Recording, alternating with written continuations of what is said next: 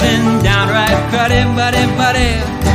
Wish I missed the past, buddy, but there's still Buddy Cast. No, don't be naughty, go meet a buddy here on Buddy Cast.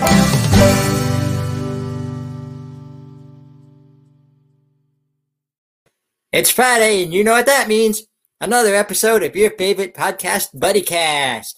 I'm here today with my new buddy, Larry Cedar. How you doing today, buddy? I'm very good, Nick. How are you? Oh, I'm doing amazing. Happy to have you on this show. Good to be here. Yes. So you have quite the resume, my friend. You have a career in acting within both film and television, and even voiceover work. Let's go back to the beginning. How did it all begin? It all began, let's see, how far back do we want to go? It all began in professionally, when I got accepted to Hastings Law School out here in California, because that was the course that I had sort of selected for myself. I always liked acting, but it sort of wasn't an option in my family structure. So I had applied and gotten into Hastings Law School and secretly auditioned for a one-act play my last quarter of my senior year, just for fun, because I'd done everything I needed to do. And I got into this play because I loved acting, but I just didn't think I'd do it professionally. And I did this play, and I was seen by one of the heads of the theater department at UCLA. And he came up to me and said, what's your plans? I said, well, I'm going to law school. He said, oh, no. He says, you have to act. I said, well, that's just not an option. He says, well, do me a favor, apply for our graduate school program in acting. And because I'd love to have you in the program. I said, well, I'm not qualified. I didn't do any undergraduate work. He says, don't worry. We'll take care of that. So I had an audition. I got accepted, and like a bell went off in my head the minute I realized that acting was an option, that I had a route to go. I went to my family and I said, change plans. Not going to be a lawyer. Going to do acting. And I started back in '76 with graduate school in acting.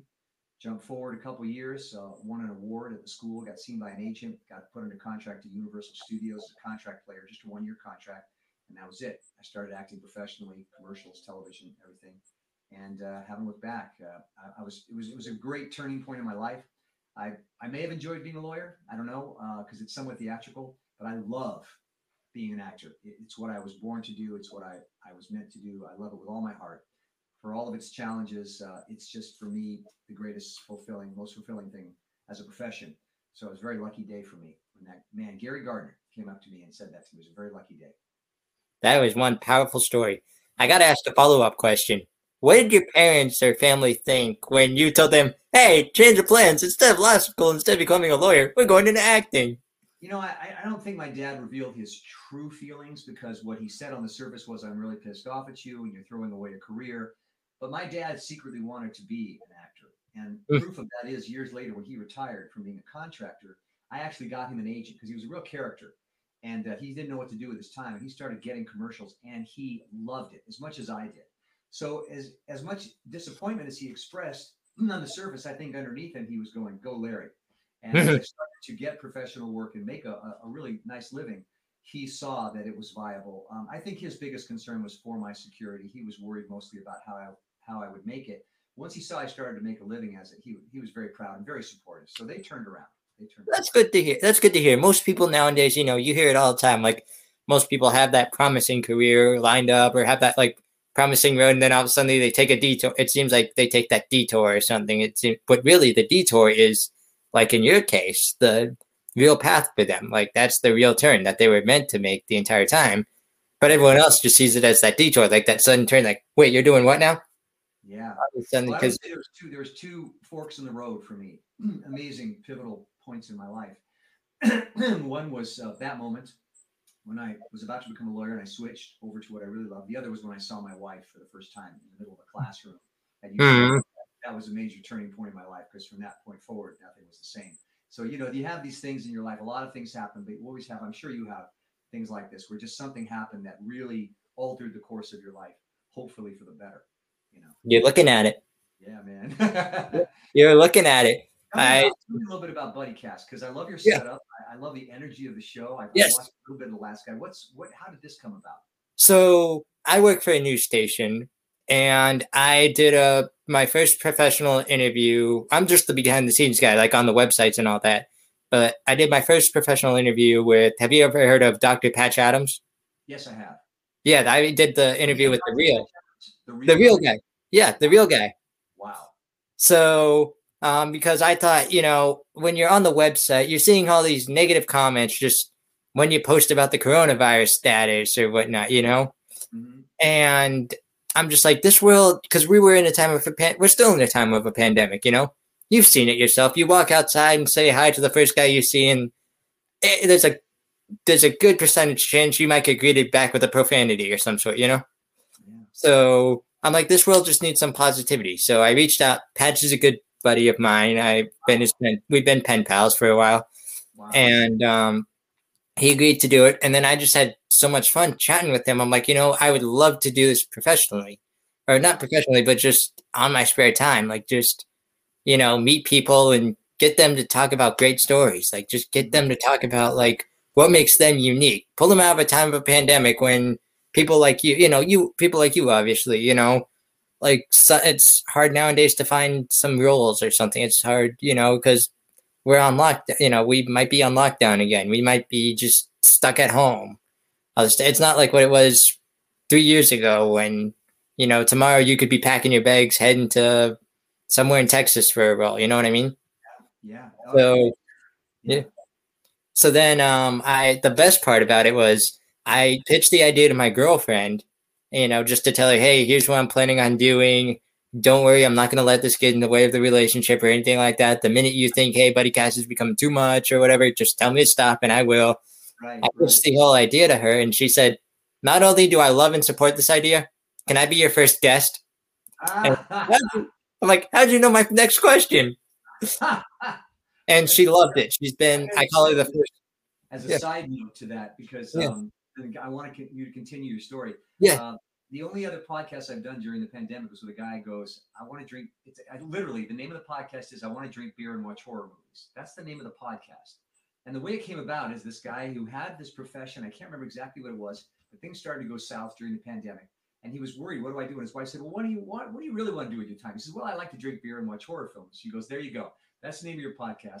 And like you did, he talked to in this case, his wife about it. She gave the stamp of approval. Now the thing is apparently taking off. I was a guest on the show, and he has a real passion for horror movies. Just he loves them, and I've done so it's funny how these things come about, But anyway, so exactly. So I started it, and it just took up. I explained to others, like I sent to you in your message, just saying, hey, I've got this show that I'm running where I want to talk about what makes people unique. About I'd love to talk to you about acting, and I've pretty much majority of people have been, I love this idea. I am in, and I don't know how you found me or picked me or whatever. It's funny where these things come about, but I saw immediately the little bits I saw about your show. I saw terrific energy, a genuine curiosity.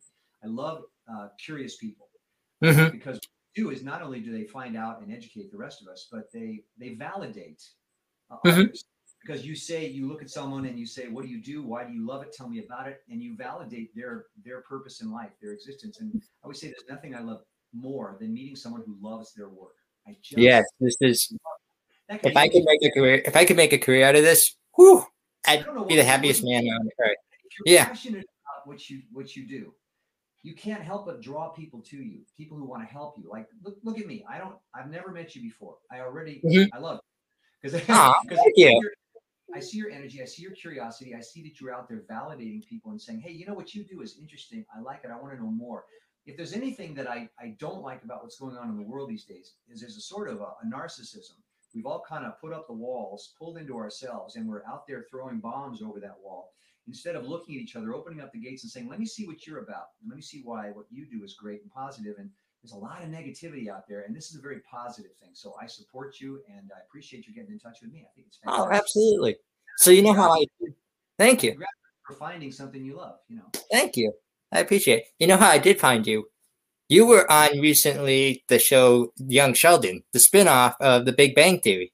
That's correct. Can I ask you, what was that like? Like, how did that come to be, and like, what was it like? Well, I'll tell you from point A to point B to point C. It's very quiet this year. There's very little going on production-wise for actors. It's just basically shut down. There is production, but it's it's not like it was. I got a call. They wanted me to do what we do now is self-tape auditions. You used to go into the office, and they wanted me to do an audition for this role of this locomotive train museum curator. So I said, great. I sent it in, quickly realized I'd done it. I hadn't seen the show. It takes place in Texas. I quickly redid it with a Southern accent, which they were appreciative because it did fit the scene better. And lo and behold, I got it. I had been growing my hair long during the pandemic. I said, "Do you want me to cut my hair?" And they said, "No, they kind of like it. They think it's interesting." And then a couple weeks later, I got cast. Nice. I was so happy to be on set and on the lot again because, like I said, so quiet. But it was like, you worry. I've been off for a few months. Is it going to be awkward? Not at all. Step right onto the set. Everyone was very professional. That kid is amazing. Very smart. Very professional. Everyone there was terrific. They built, my daughter's in art direction and props back in New York and films and TV. Come to have an appreciation for what it takes to build a world. And if you saw this episode, you saw the detail, the locomotives, the posters, all the intricacies. So it was a fascinating job. I was there for, I think 2 days, maybe 3 days, had a great time. I did see the episode. I was happy with how it came out. And when I was speaking to you before we started, I said I was on some phone calls. I actually just submitted another audition to the same casting director for the show Mom. And so I hope I get that. We'll see what happens. But it was great. Great experience. I loved it. We'll send out good buddy vibes for you, Thank you. I appreciate it. Yep. So now I got to ask, again, that gets me wondering, what were some of your favorite roles in the past from movies or television shows? What are some other notable ones that stuck out to you in your career? I'm a bit of a nut acting wise. I take it very seriously, and I like to inhabit a character. And if I've been given the opportunity to fully inhabit a character, it stays with you. It's like, it's a strange analogy, but it's like catching a bug, and it's with you for a while. There's been a few roles in my life that I've done that stayed with me. The number one is Leon on Deadwood. That guy, because I was that guy for 3 years, I think 26 episodes, I'm not really sure. And I loved that character. He really inhabited me, and it's still with me to this day. I started a Twitter account called Leon's Ghost, I think. And it was Leon, because Leon dies in the show. Sorry if you haven't seen it, but he dies. Spoiler alert. Gets killed in the last episode. So I was so hung up on the character. I so felt like I knew him and he was in me that I started posting tweets as if Leon was posting from beyond the grave. His thoughts about being Leon and living in the town of Deadwood and the things he went through. And I accumulated, I don't know, maybe 60, 70, tweets. And it's still up. You can still see it. Because I couldn't let go of the character. So finally it started to kind of drift away. But if you ask me, that's definitely my absolute favorite. Just for curiosity's sake, when I played the creature on the wing of the plane in the feature film The Twilight Zone, the gremlin on the wing, that's always a very memorable experience. Anything I don't like being conventional. I don't like being the guy that's just, hey there, Mr. Jones, I got your paper. I like weird, twisted, strange stuff. In Deadwood, I played an opium addict. In Twilight Zone, I played a gremlin on a wing. I did a movie called The Crazies, a horror film where I get kind of turned into this crazed killer by this chemical we all ingest accidentally, and I go around killing people with a pitchfork. That's interesting to me. Anything dark, twisted, strange, weird, memorable. I have a real problem with blending in. I just don't want to. As an actor, as a person, I'm invisible. I like my anonymity, and I like a low profile. But as an actor, when I do a role, I want it to be really interesting and different. That gives me a great deal of satisfaction because I would say acting is kind of like time travel. You get to, if you successfully achieve the process, if you successfully follow the steps, you enter another world. You live in that world, in that moment for however long. And it's just like unbelievable. You literally transport. So when I transport, I want to go someplace interesting. And I've been some interesting places. Nice. Yeah. Now, am I correct? You also do some voiceover work too. I do voiceovers, radio commercials. I've done animation. I was on Animaniacs and Pinky and the Brain. Ooh. Yeah, I've done some interesting stuff. Amazing cast.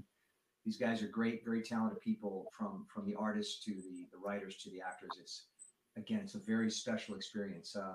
I like, and I'm sure you've discovered this. It's really fulfilling to rub elbows with really interesting, talented people. I don't want to say it comes off on you, but it enhances your life. On Deadwood was an experience where I got to work with some amazing actors. Powers Booth, I did quite a few scenes with. He's since passed away. But at first I was intimidated.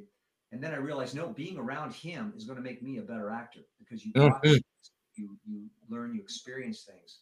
So even I always like to say troublesome people who are maybe difficult or not so pleasant to work with, you learn something. And as an actor, it's a very evolutionary process. You're always trying to develop. You're always trying to expand, stretch the envelope and find corners of your consciousness that you didn't even know existed.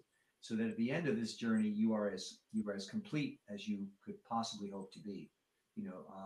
Again, I say that about you. You're a curious person. That's what curious people have. They want to know more.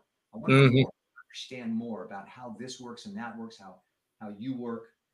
It just fills us out as people. So, that's what motivates me.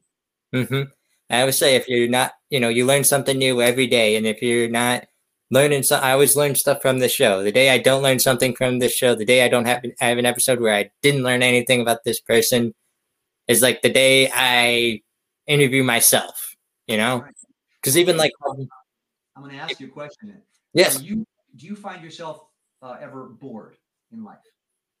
There have been times, yes, but nothing. Like yourself, and I like to think of myself like that. We're rarely bored because the minute we start to feel bored, we pick a task. There's always something we're interested in doing. I'm never going to sit around and wait for someone to give me something to do or think about or research because I don't want to waste my life. So I rarely have that experience of being bored because if nothing's going on, I find something to do that interests me. And I get that, again, that feeling from you that you're a curious person. So you have a fulfilling life if you're curious because you pay attention. Thank you. Now, you mentioned earlier some actors that you've worked with. What about a wish list? What if you could make a wish list of actors you want to work with today?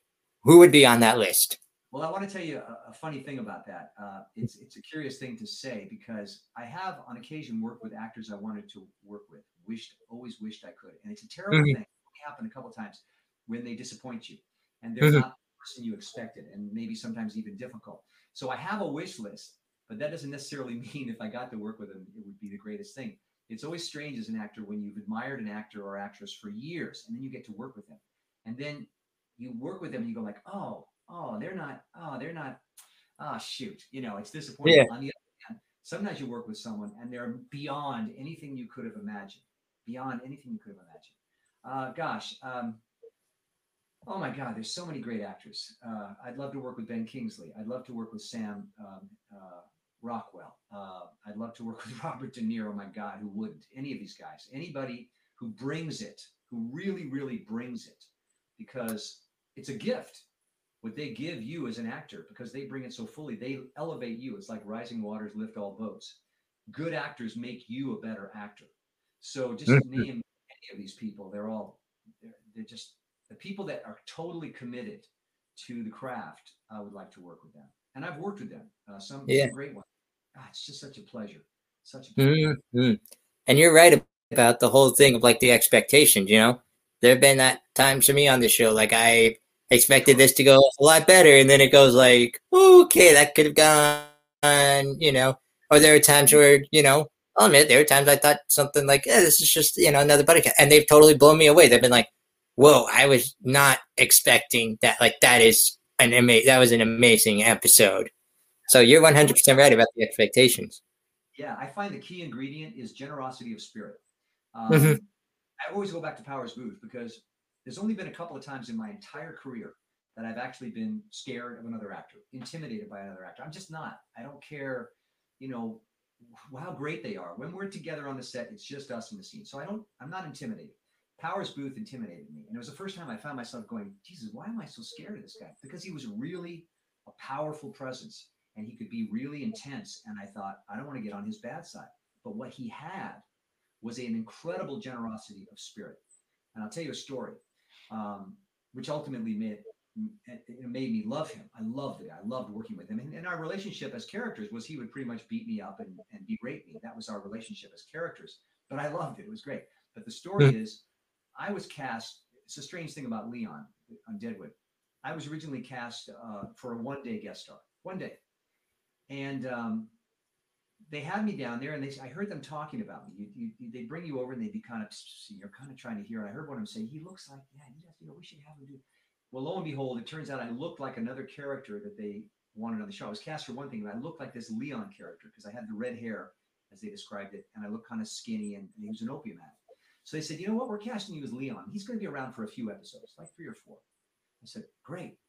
So on Deadwood, it was chaotic, and a lot of the great sets are chaotic. Like when I worked with Terry Gilliam on Fear and Loathing, it's chaotic. And you don't know what's going on. You don't know if they know you're there. You don't know if they care about you. You don't know if they like what you're doing or if they hate you, if you're about to be fired. You just don't know. But that's the great sets are a little chaotic because there's a lot of creativity going on. So Deadwood was like that. Lots going on, hundreds of extras. They didn't know what they were shooting or what. So the first 2 days I was there, I was just sitting around. They didn't use me. They put me in the background in the shot. And I kept calling my wife and saying, "I think they're making me an extra. I don't know what's going on."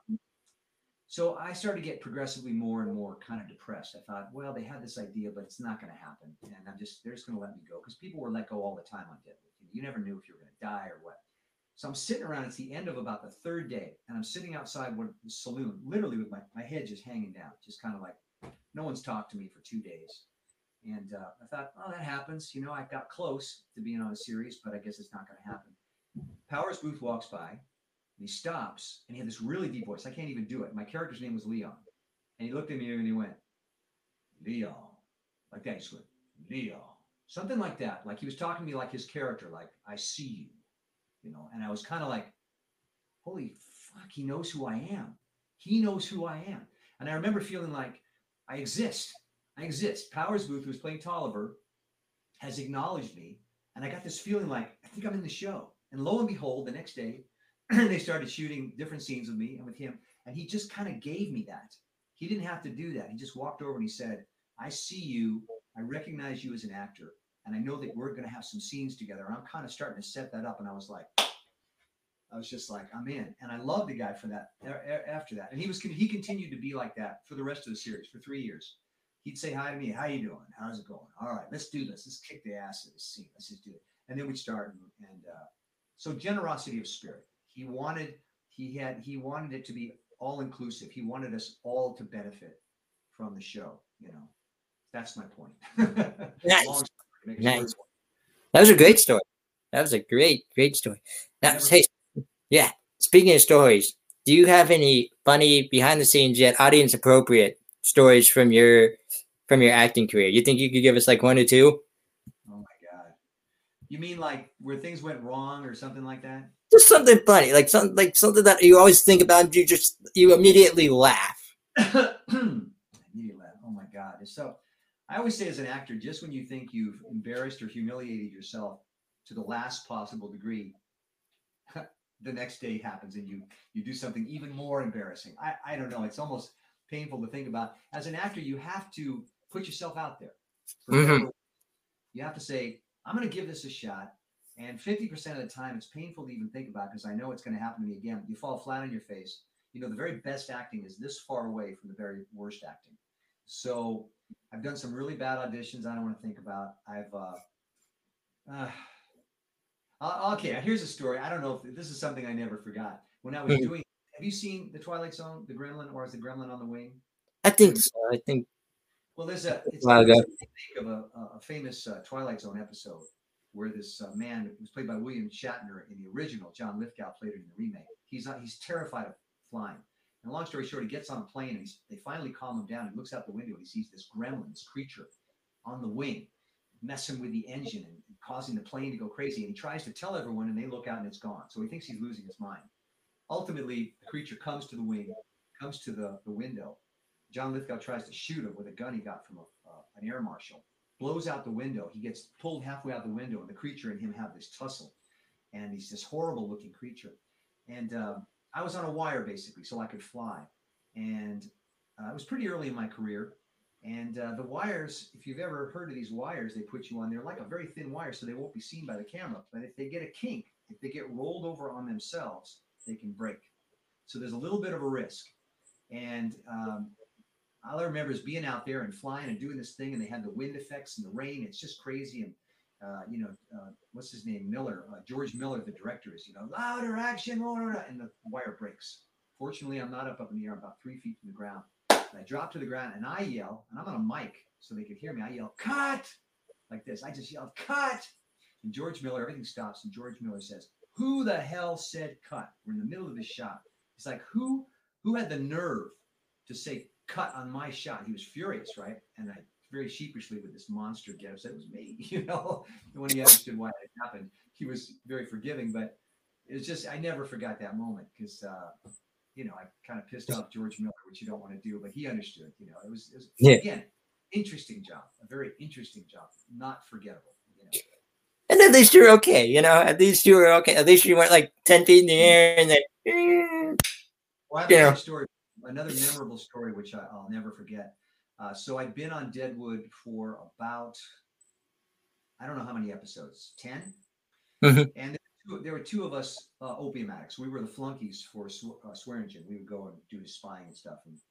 And they told me David Milch would come up to you and he'd say to you, when you were going to be killed off, he'd say, listen, tomorrow you're going to die. I'm writing it in the script. I'm sorry. It's been great having you and have a great life.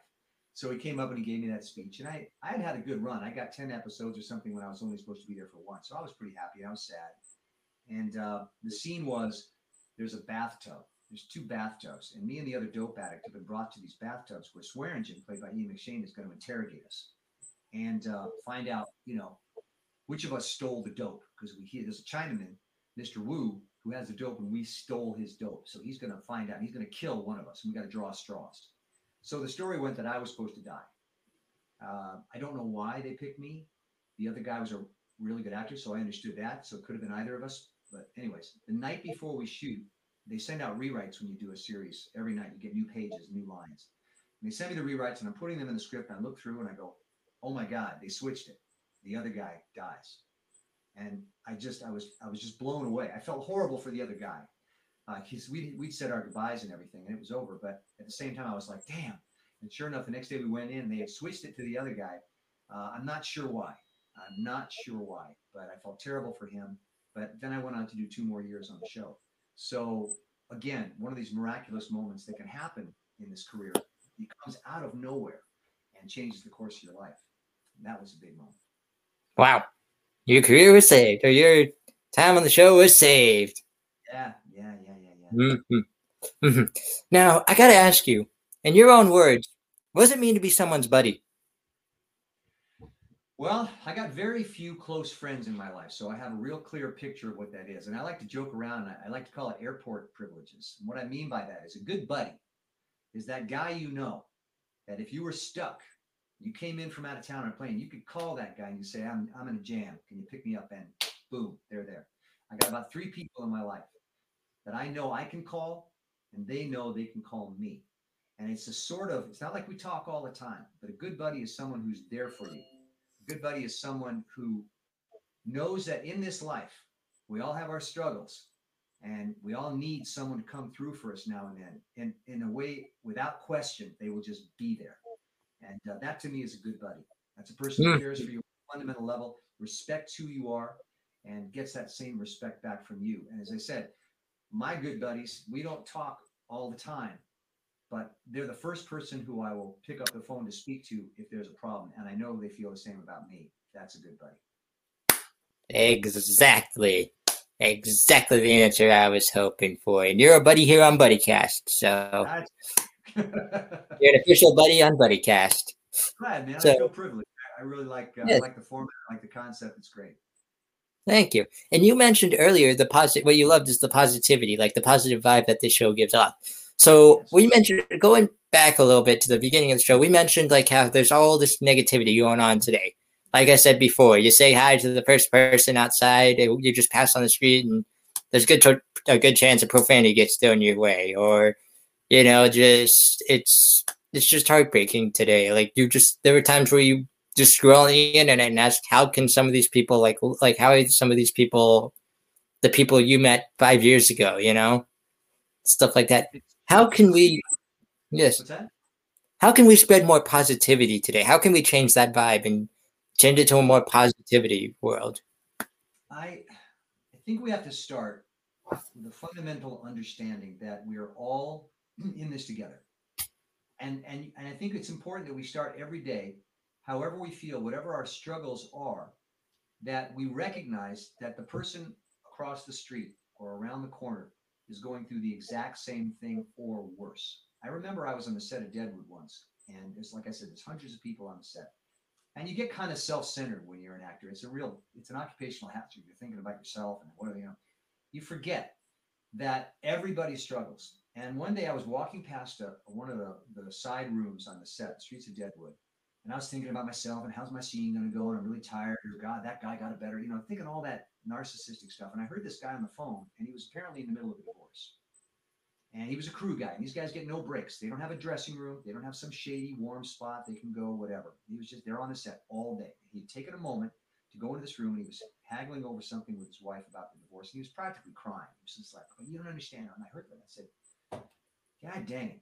Every person on this set puts their problems aside to do a professional job, but everybody has mothers and fathers and sisters and brothers and wives and husbands. And if you can start every day by just remembering that, and if a person's having a struggle of some sort or looks like they're in a bad mood, just try to remember they're coming to that moment with you from a whole other world that you know nothing about, and try to just imagine that their struggles are as difficult or maybe much worse than yours, and give them some empathy, some sympathy, and hope that they will give you the same return. Because if we can all recognize we're all in this together, we're all just trying to survive this life on earth and everything it throws at us. We're all going through the same struggles, and maybe we can deal with each other with a little more kindness and respect, and give each other, I guess I could say, the benefit of the doubt. Just give each other the benefit of the doubt, and then take it from there. Now, people, if they start acting disrespectfully or rude or problematic, you got to deal with that. But just start with the belief. Try to start with the belief that everything's good. We're all good. We're all just trying kind, respect, and then take it from there. Love that answer, because you're right. You never know what someone's going through. Even, I've heard stories of people who have got, who have been like these lifelong, like I was in a ministry once, and there's a story about these two girls who were lifelong rivals. Like everyone in the school knew these two hated each other. So in this ministry that I was in, we always start with this ice-breaking activity, which is called jousting, which, two buddies will go up, or two random students will just go up, and they'll have those big, like, joust sticks, like you've seen them in, like, the gymnasiums and everything, and they'll just go at it with each other. We monitor it, of course, so no one gets, too bad or something like that. But our executive director and main speaker calls up this girl sitting all the way over here and this girl sitting all the way over here. All of a sudden, the place erupts. Because this is, again, these two girls have had a feud for, since the beginning of time. And now it's fight time. Now it's the time they get to let it all out, And what's going to happen next. So the bell rings, they go out there. The one girl looks around, slams down her stick and goes, "Forget this!" Right in the other girl's face. And now everyone's thinking, like, what do we do? What do we do? What do we do? Lunch. Yeah, straight in the face, like straight in the nose. So the one girl, so our executive director is like looking around, like, what do I do? What do I do? The teachers are all standing there like, you got yourself into this, buddy. Good luck getting out of it. So then he looks and he goes, "Hit her again!" True story. And now the teachers are like, okay, they're not crazy. He is. And he goes on and he says, "Hit her again. It's going to bring your dad back, right? Hit her again. It's going to take all that depression away, right?" And he just lists all these problems that people can go through, like, "Hit her again. I guarantee it's going to bring your boyfriend back, right?" Like, he just goes through this entire list. And the one girl who threw the punch just goes, "Yeah, whatever," and goes and sits down. The one girl, she goes in, like, the top row and sits down. The one girl who got hit in the face sits in the front row. And then later on, as part of the ministry, we get to share our stories. People in the crowd can share their stories, like the biggest struggle they've been through and what's brought them through it. Like, I, as a little person, if you can tell, I've been bullied a lot because of it, or I've been underestimated because of a lot of it. But it's been people in my life, like my mom, who's never given up on me, or, people like the buddies that I have on this show to this day who remind me of my importance, that just remind me that I am much more than what people downgrade me to. So this girl who got hit in the face comes up and shares her story about how her dad actually did leave her, and how, like, it's been a struggle for the family. Like, now the mom has to provide another job. like just goes through all that struggling and everything. And in the middle of her story, she breaks down. And the reason we do this is to show that you are not alone. Like you said, you're not alone. So he calls up he says, you think you're the only one, don't you? I'm going to prove you wrong today. How many of you know what she's going through? Come down and give her a hug. Guess who the first person to come down and give her a hug was? The other girl? The one who tapped you in the face.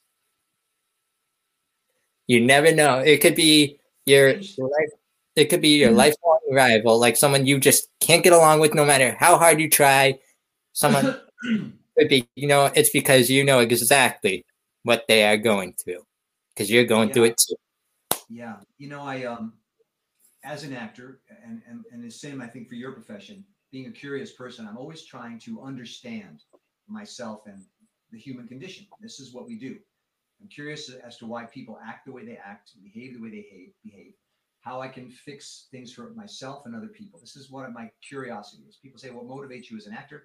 It's because I want to study the human condition. And it's an odd thing about pain. It's a strange, and I'm always saying, whoever designed us, why did they make us this way? It's an odd thing about pain that when you feel pain, you want to inflict pain. It's a strange thing. It's very difficult to just own your pain.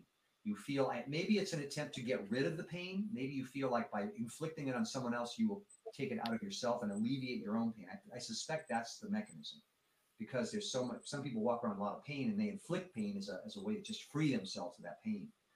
And it's very difficult to recognize that. But what's required is what you just described. When you do acknowledge and see clearly what is the source of that pain, it can just go away. It's when you refuse to acknowledge it or somehow what's the word, confirm it. Yeah, right? when you just hide it down, when you just bury it deep down and just forget about it. That's right. I always say that feelings suppressed are horribly difficult and painful. Feelings emerging are scary as hell, but feelings released are liberating. And I think the people, if we think about it, like the example you just gave, who have inflicted the most pain on us in the course of our lives, were people who were themselves in a lot of pain. And you have to feel sympathy for them. My father could be a very difficult man. And I would say that I experienced a certain amount of emotional pain because of our relationship. But as life progressed and I grew up and began to understand why he was the way he was, the pain went away because I saw that he himself was in pain. And that's why he behaved the way he did. And the odd thing was, as I began to communicate to him that I understood that and that it was okay, he softened. So it's just like you said, getting people to acknowledge the truth of their life will ease that pain. Exactly. So that's beautiful that you did that, and Thank you. You said history, so I'm assuming it was a particular religion. That's the beautiful thing about religion. I think it's man's attempt to understand ourselves. Right there. Right there. Of faith and spirituality and religion,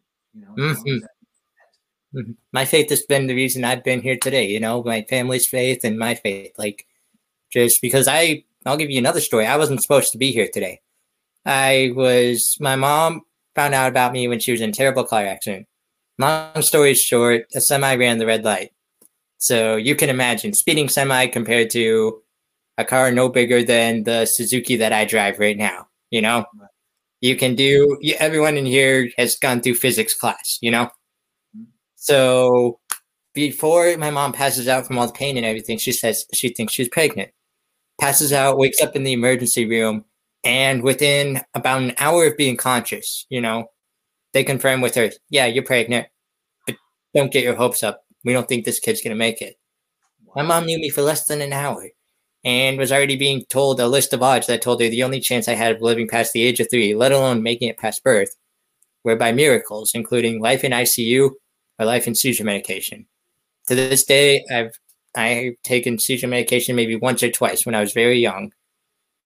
And if this is ICU, then it looks a lot like a podcast, So I outlived my mom, I give her 100% of the credit every day because she looked those doctors in the eye and said, why should I?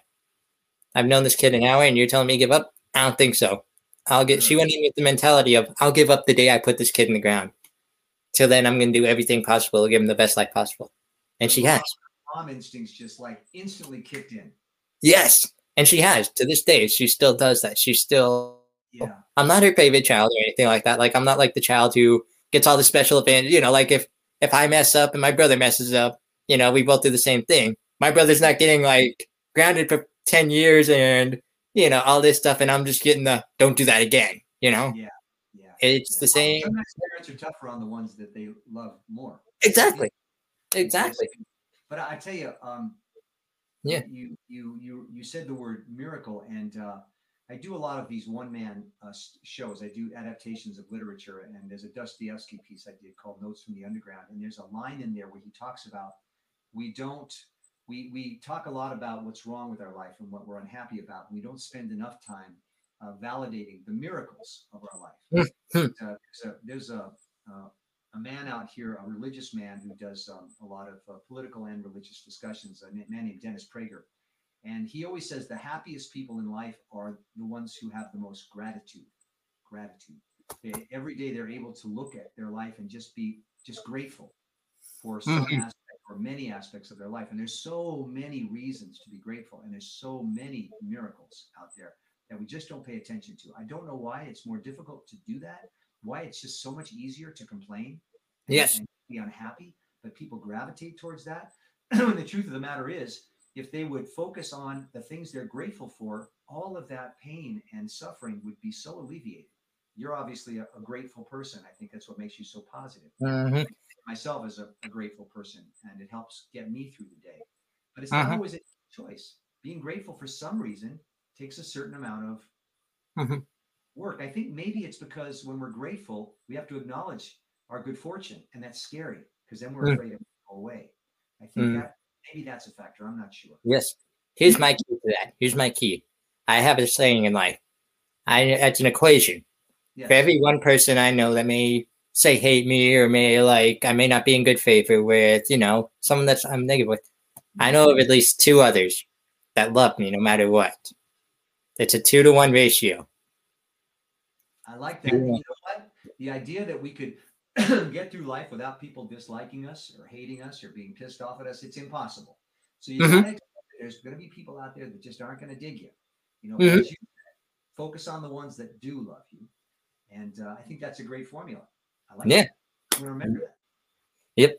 Now, speaking of all of this, you know, we mentioned like being grateful and everything. One question I always ask my buddies that come on the show is about charity. If you could have our audience donate to one charity of your choice, what would it be and why?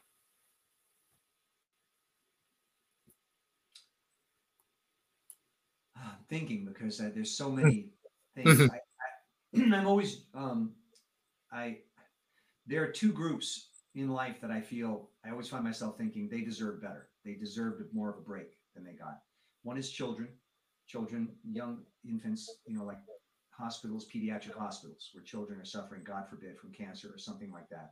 I think that's an excellent cause. And I also believe that soldiers, have the courage and faith and patriotism to enlist in the service, to fight on behalf of his country. And you may agree or disagree with some of the choices that are made militarily in this world. Believe me, I have a lot of disagreements, but those are made at the upper level. The soldiers themselves, the guys who are out there living the life, suffering, often with paying with their life or with severe injury or whatever, these people deserve our support. So yes, pediatric or our soldiers are the first ones that come to mind. I think people that just deserve better and deserve whatever assistance we can afford to give. I think we should support those causes. 100%. 100%. You know, I truly think that have you ever heard this saying before by C.S. Lewis? True friendship is born when one friend says to another, wait, you too? I thought I was the only one. Wait, you know, what are you saying? Two and what? You too? I thought I was the only one. Well, I think that just sums up everything we've just been talking about. It's an acknowledgement. Exactly. And that's what's going to... Yep. And that's what's going to... What's that? Go ahead. This is why I like great literature. And I'm on my 4th show now. I did an Orwell piece. I did a Dostoevsky piece, a Kafka piece, and now I'm working on my 2nd Kafka piece. The great writers, what makes them great is an acutely sharp an intellectual understanding of humanity, what makes people tick. And if you read the writings of these great writers, it's such a gift because they can see, not only can they see, but they have an ability to clearly express what it is we're all trying to understand about ourselves. So you said C.S. Lewis, a great writer. Yes. He was able to, in a very short sentence, sum up what makes a friend. I love that. Yep. And what makes a friend, what really makes a friend is what we call the ultimate buddycast buddy question. You ready for this? Final question. So, yep. If for anyone out there who wants to be an actor like you, what is your advice to them? I want to think carefully about this because becoming an actor for me changed my life, saved my life, was one of the most thrilling decisions of my life, but also led me down a very challenging path. I would say, first of all, do you know in your heart you want to be an actor? And by that, do you feel like there's nothing else you want to do? That this is what gives you the reason to get up every day because you so believe in the craft of acting that you just can't imagine doing anything else. So I would say, ask yourself that question. If you burn with a desire to act, if it's, you sense that it's the way you are wired, if you feel that way, do not do anything else. Pursue that craft with the understanding that you will face major obstacles. But the great thing about doing something you love is that nothing can stop you. Nothing can stop you because no matter how much adversity you face, you have a will to succeed beyond anything that this obstacle can present. And you will power through that obstacle and another and hundreds more. And you will find your place. Everybody, I believe, has a place in this world. And sometimes it's hard to get to that place. But if you want it, you will find your place in this world. There is room for everybody, and there is a space for you. And if that's your destiny, by God, just go for it. Go for it. Ask people for advice who are in the profession. Get as much help as you can. Work with the best people you can. Never give up. Never be defeated. And if you do feel defeated, find that part of you that can overcome that defeat and build your inner strength. And you will succeed as an actor. I love it. It reminds me of the song "Don't Stop Me Now" by Queen. Don't stop me now. Now, boy, what a inspiration Freddie Mercury was. His energy. Oh, 100%. That's why, Freddie Mercury was that guy. Like what we've been talking about through the show. Like, just he didn't care what others thought of him. He didn't care that, everyone thought you got this energy to you, this weird energy. He just jumped up and did it. Listen, and that's what caused it. Yeah. You're not going to be happy in life unless you pursue your dream. You're just not going to be happy. So exactly. That makes you secure, and you have a comfort of sorts, but you won't be happy. So skip ahead, skip over all that bullshit, and just start going after what you love, and you will be happy on a daily basis because in your heart you'll know you're doing what you're supposed to do, and that's very fulfilling. Life is short. Just do it. There. A perfect note to end on, my friend. Thank you so much for being a buddy here on BuddyCast. It was an honor to meet you. It was my pleasure. It was an honor to meet you as well. I love this, and I wish you all the best, and I'll be paying attention to what's next, and thank you for having me. Yes, and I have one favor. First off, for all my buddies out there, this is my buddy Larry Cedar. Thank you again for joining me, and I have one favor to ask you today. Yes. Go be someone's buddy. I will. I will definitely do that. It would be my privilege and pleasure to be someone's buddy. I will do that. Yes.